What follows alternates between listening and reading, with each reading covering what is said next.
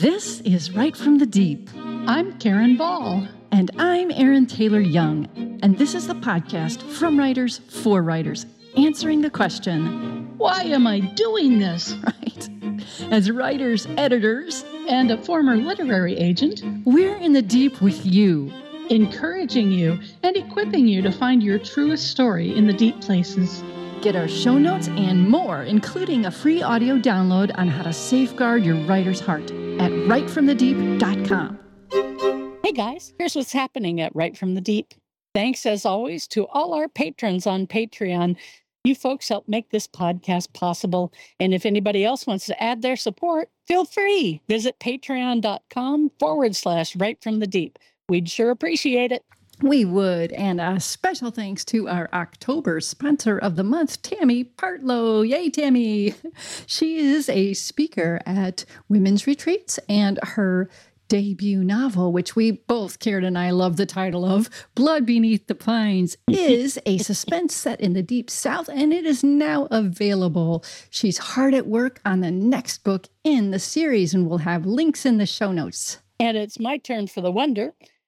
I have tomatoes, guys. I've gardened for a lot of years, and I gardened the whole time that we were at our beautiful home in Center Point down in Oregon. And I got to tell you, I tried every stinking year to grow tomatoes, and it never worked. I maybe got one tomato out of I planted all different varieties. It just never worked. So we get here to Washington, and I bought two really sad-looking tomato plants because I figured I'm not spending money on brand new tomato plants when obviously I can't grow tomatoes. And I planted them and I fertilized them. And I've got tomatoes coming out my ears. They just are growing like crazy. And so I bought one more that looked dead and I planted it and it's growing. It's so amazing. It just reminds me how we may think something in our life is dead and dried up and will never grow. But God's ready. As soon as we put it in the right kind of pot, give it the right kind of soil and fertilizer, God's ready to grow it in ways we never imagined. So I'll be thinking of all of you when I have a bacon, lettuce, and tomato sandwich. And here's something that's sort of a wonder and a thanks. Thank you so much to Mike. Shout out to him. And he's he's at Podcast PS, and he is our fabulous sound editor. And again, that's a wonder because Mike is a wonder. He's a genius, y'all. And we are so thankful for him. And now, here's the show. Hello, listeners, and welcome to The Deep with us. We're glad you're here. As Christian writers, most of us would wholeheartedly agree that the deeper our relationship with God grows, the more at peace and on target we'll be as we live and write within God's will for us. No matter the path, no matter the difficulty, we can remain steadfast and purposeful in seasons of plenty and in seasons of hardship. But the catch, of course, is in how exactly we are to deepen and maintain our relationship with God. I mean, as much as we might want to, few of us can say that we've arrived at our best and deepest relationship with Him.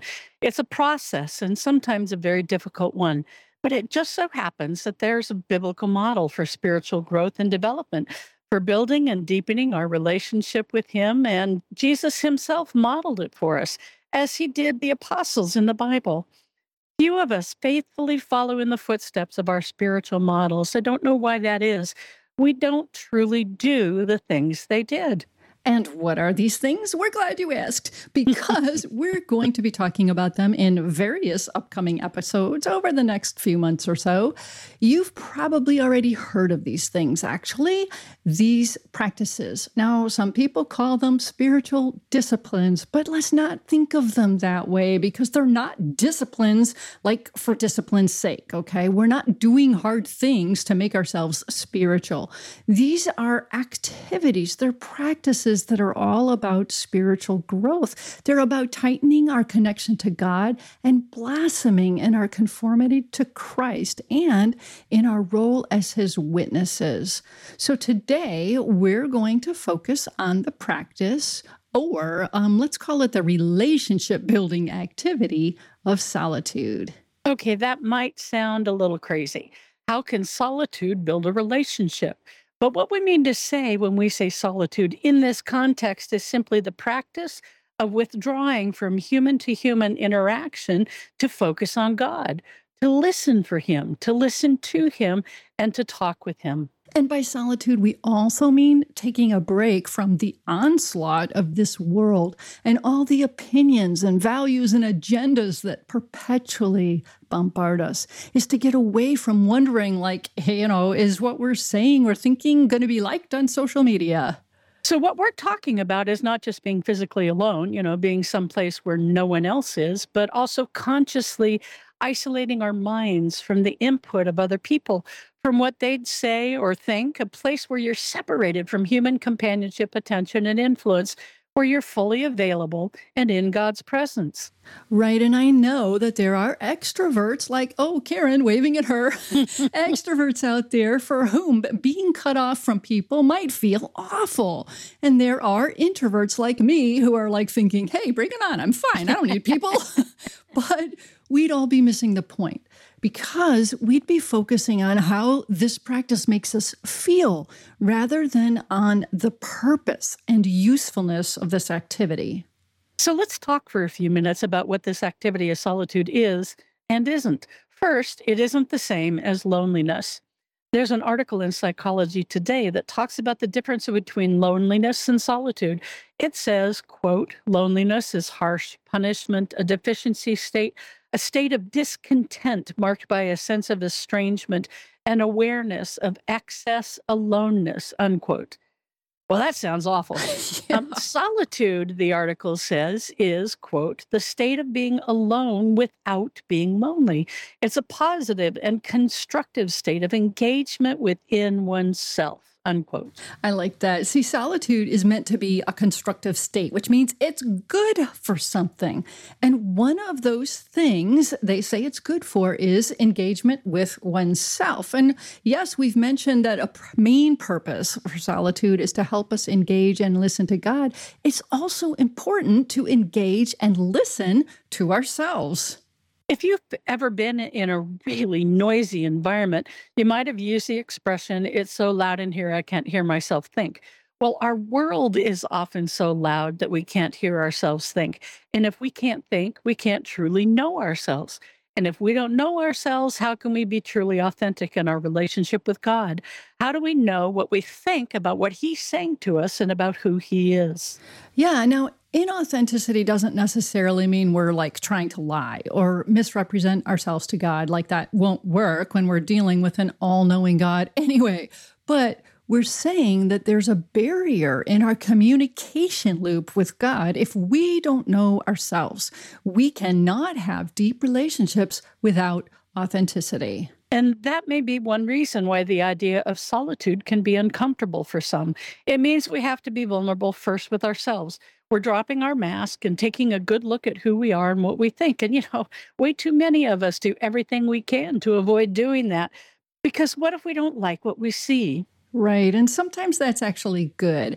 It helps us see where we need to make changes to move toward becoming the kind of person we would like when we take a close look. Sometimes, though, not liking what we see isn't good because it isn't an accurate picture. When we're letting God into that place with us, we're completely vulnerable and exposed. We can let Him tell us what He sees. We can let Him show us the truth of how He sees us. And that truth is always delivered with a profound, unconditional, unchangeable love, the kind of love that heals and builds us up for the word God has tasked us with. Right. So basically, one of the wonderful benefits of solitude is that we learn to know ourselves.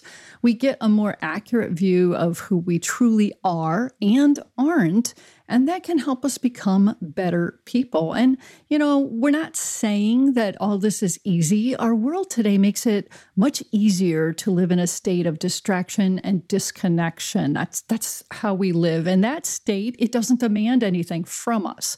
Reconnection does demand things from us. We pretty much need to force ourselves, I think, sometimes to reconnect with our thoughts and our feelings. And it's hard, but the rewards are great.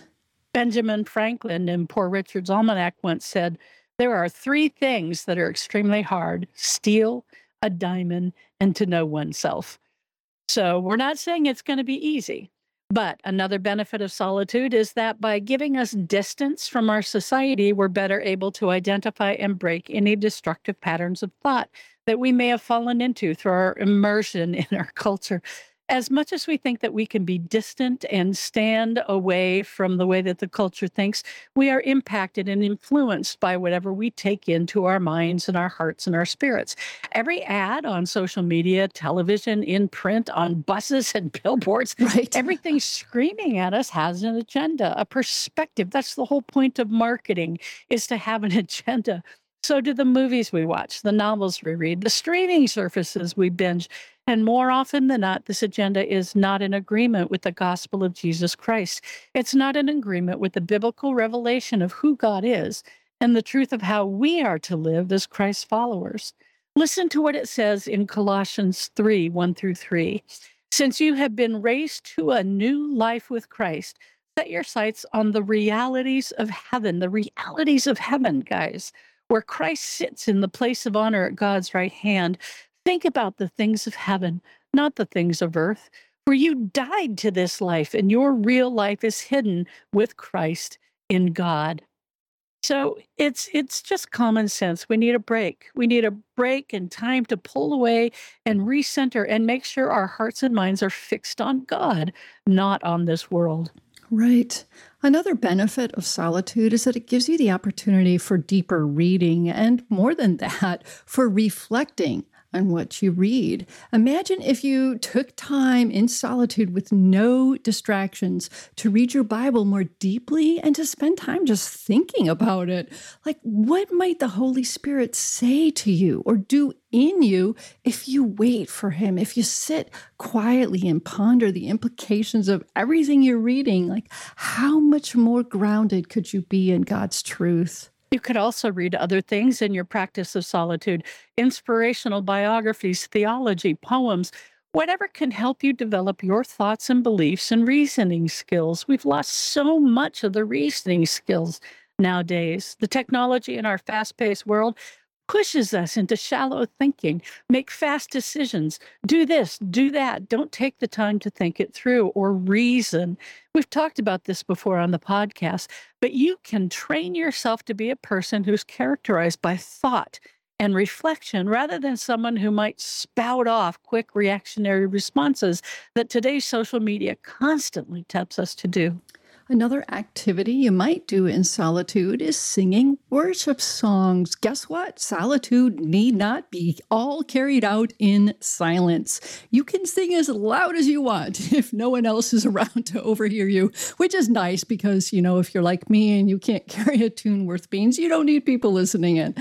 But the Bible encourages us to sing to the Lord, so we should. And not just to sing, but to sing new songs, like you can make them up on the spot about whatever you're thinking and feeling. You can let your creativity come out. We're creative people made in the image of our Creator. We can honor Him when we use our creativity to express ourselves in worship. One of the nicest things about solitude for me is the opportunity to get out alone and experience the wonder of God's creativity and His design in nature, to immerse ourselves in it. Romans 1:19 through 20 tells us that what can be known about God is plain to us because God has made it plain. Quote, "For since the creation of the world, God's invisible qualities, His eternal power and divine nature have been clearly seen, being understood from what has been made." God intends for us to see His fingerprints in nature, but we have to take the time to do it, to get out and soak ourselves in it and let the heavens declare God's glory to us. Psalm 96, 11 and 12 says, "Let the heavens be glad, let the earth rejoice, let the sea and everything in it shout His praise, let the fields and their crops burst out with joy, let the trees of the forest sing for joy." Oh, guys, take the time to go out and listen to all this wonder, this praise. Solitude also can give you the opportunity to foster creative growth.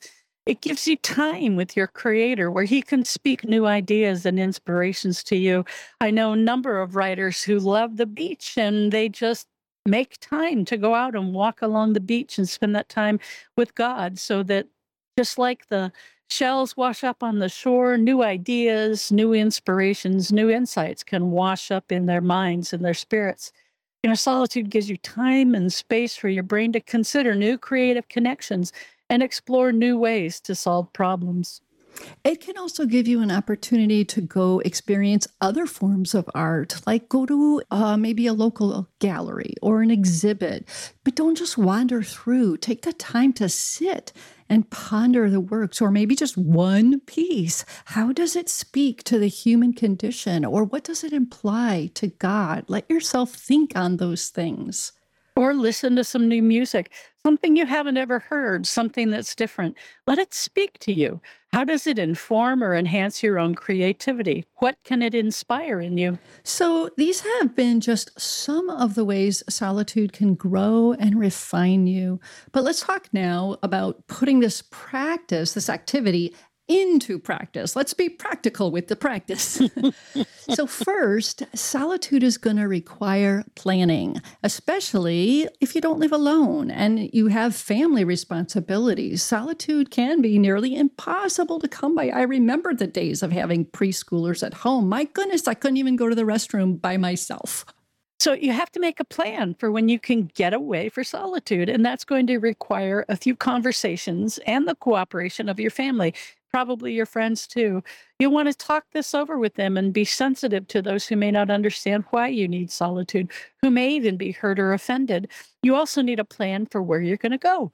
Where will you find a place to be alone? You want to plan ahead so you're not wasting your solitude time looking for a place to be alone. Yeah, and it might be as simple as sitting in the car in your garage or sitting on your back porch.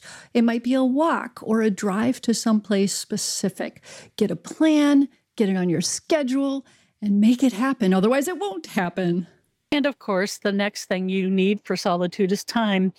Time is a precious commodity. We can never get more of it, and we can never get it back once it's gone. There's always only 24 hours in a day. But I hope this podcast helps you see why solitude matters, why it deserves some of our precious time.